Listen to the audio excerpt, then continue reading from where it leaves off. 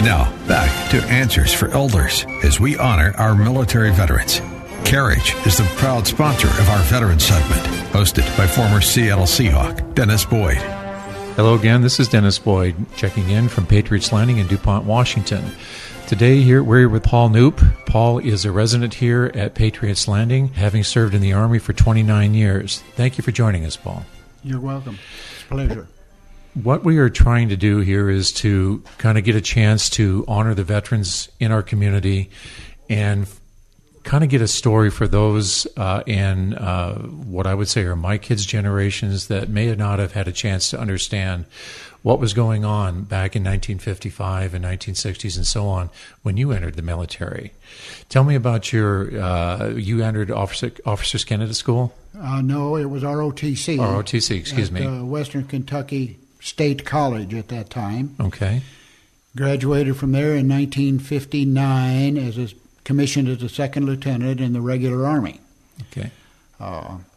So I went to the Field Artillery Officers Basic Course at Fort Sill, Oklahoma, and then was transferred to Germany and got to Germany in the fall of 1959. At that time, I was married and had 2 children, one of whom was born at Fort Sill. So that was my son. Mm-hmm. And my wife and 2 children came over in early 1960. So they were staying with me there in Gießen, Germany, where I was assigned to a 280 millimeter gun battalion, the old atomic cannon. Wow. Spent about 18 months there, and then had completed my service with the Field Artillery and reverted to my basic branch of Chemical Corps and moved to Mannheim, Germany with the 15th Chemical Group. They had 2 companies in that group. One was a maintenance company and the other a depot company. And I worked in both of those companies as a platoon leader, first in the maintenance company, where we repaired anything from protective masks to flamethrowers and tanks and so forth. No, go ahead. I'm sorry. I was going to ask this. So the Chemical Corps you were there basically to respond to a chemical attack, or? Principally, yes. Yes. That was the primary mission of the Chemical Corps is chemical defense. Mm-hmm. Although we also had the responsibility for planning chemical operations in retaliation. Mm-hmm. But that was strictly on a planning basis. As far as I was concerned at that time, I was on the other end, the maintenance and the logistical side of the house, supplying smoke grenades and masks and protective clothing and flamethrowers and so forth to the combat arms.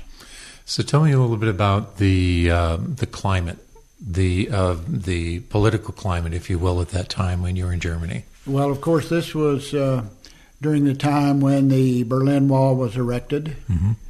and the Cuban Missile Crisis was also ongoing at that time. Mm-hmm. So it was a little, and part of that was while I was in the Field Artillery Battalion, that 280 millimeter gun battalion. So that got a little bit tense because that, as you know, was an atomic capable unit, and it was part of the defense of the Fulda Gap in northern Germany, which is where the planners thought the major attack from the Soviet Union would occur, is come in through the Fulda Gap with tanks, mm-hmm. principally tanks.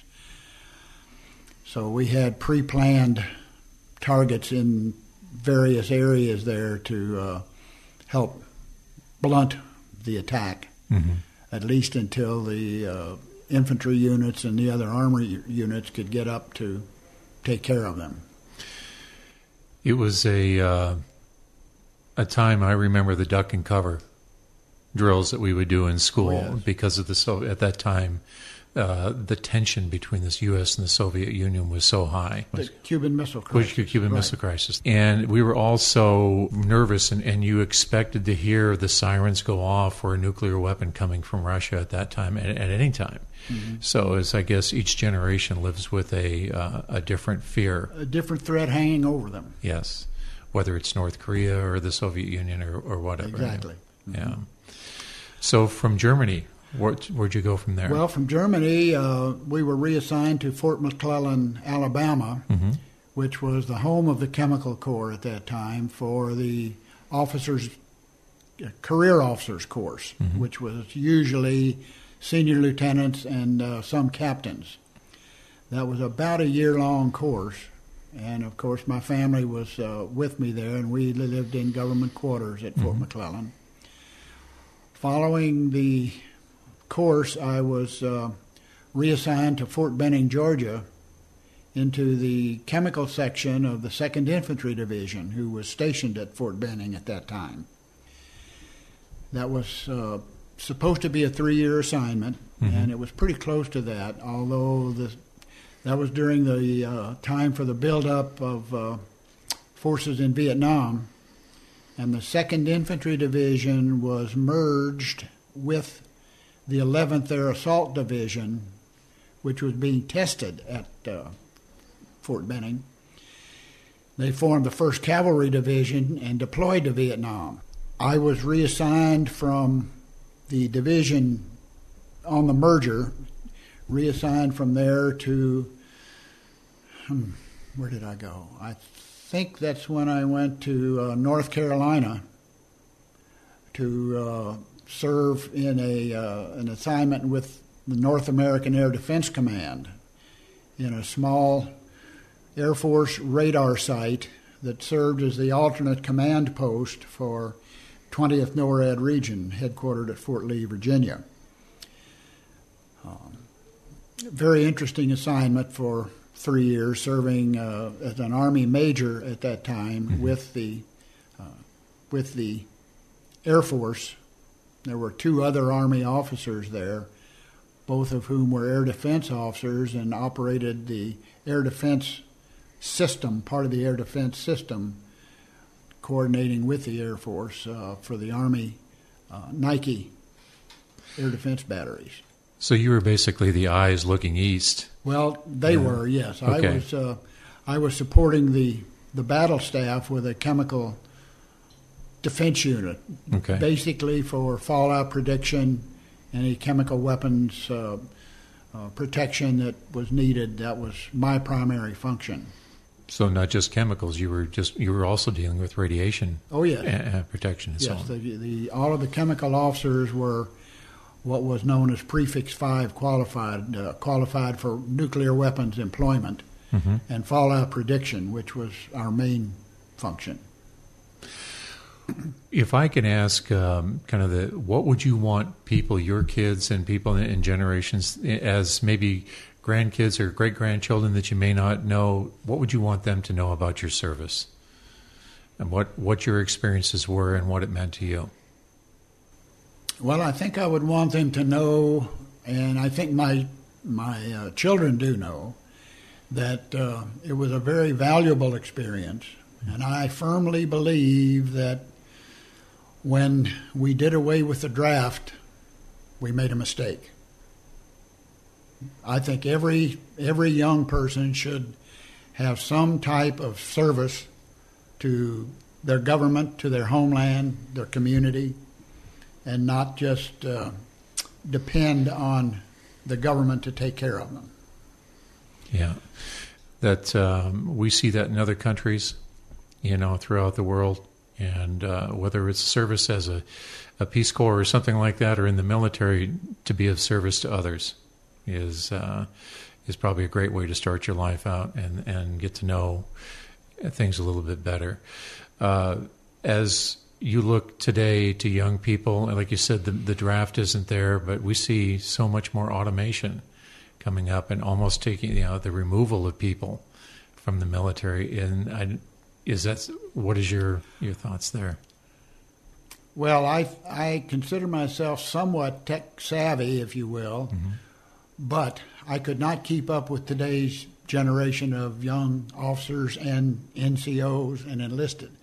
They have so much more technical knowledge and dexterity, thumb dexterity, if nothing else, and computer savvy, that I just find it incredible that today's generation is that much further ahead than we were even when I retired in 1988. We were just starting to get computers. Yeah. But today, you don't do anything without a computer. Right. Well, Paul, I want to take a minute here and thank you very much for your time, your service, and willingness to tell us the stories. And that was the whole intent here, is to take a moment and honor our local veterans and the time that they've served and what they've given this country. Well, thank you very much. All right, it's been Paul. a pleasure. This has been a special Honoring Veterans presentation of Answers for Elders, brought to you by Carriage. For more information about Carriage, the website is careage.com. Hi, this is Suzanne Newman, host of the Answers for Elders podcast and radio show. We are the North Star that guides you through the complicated journey of senior care with trusted experts in money, law, living solutions, and more. So join us on this station, your favorite podcast channel, or just go to AnswersForElders.com. Meet the Wayshowers who will help your journey go a lot easier.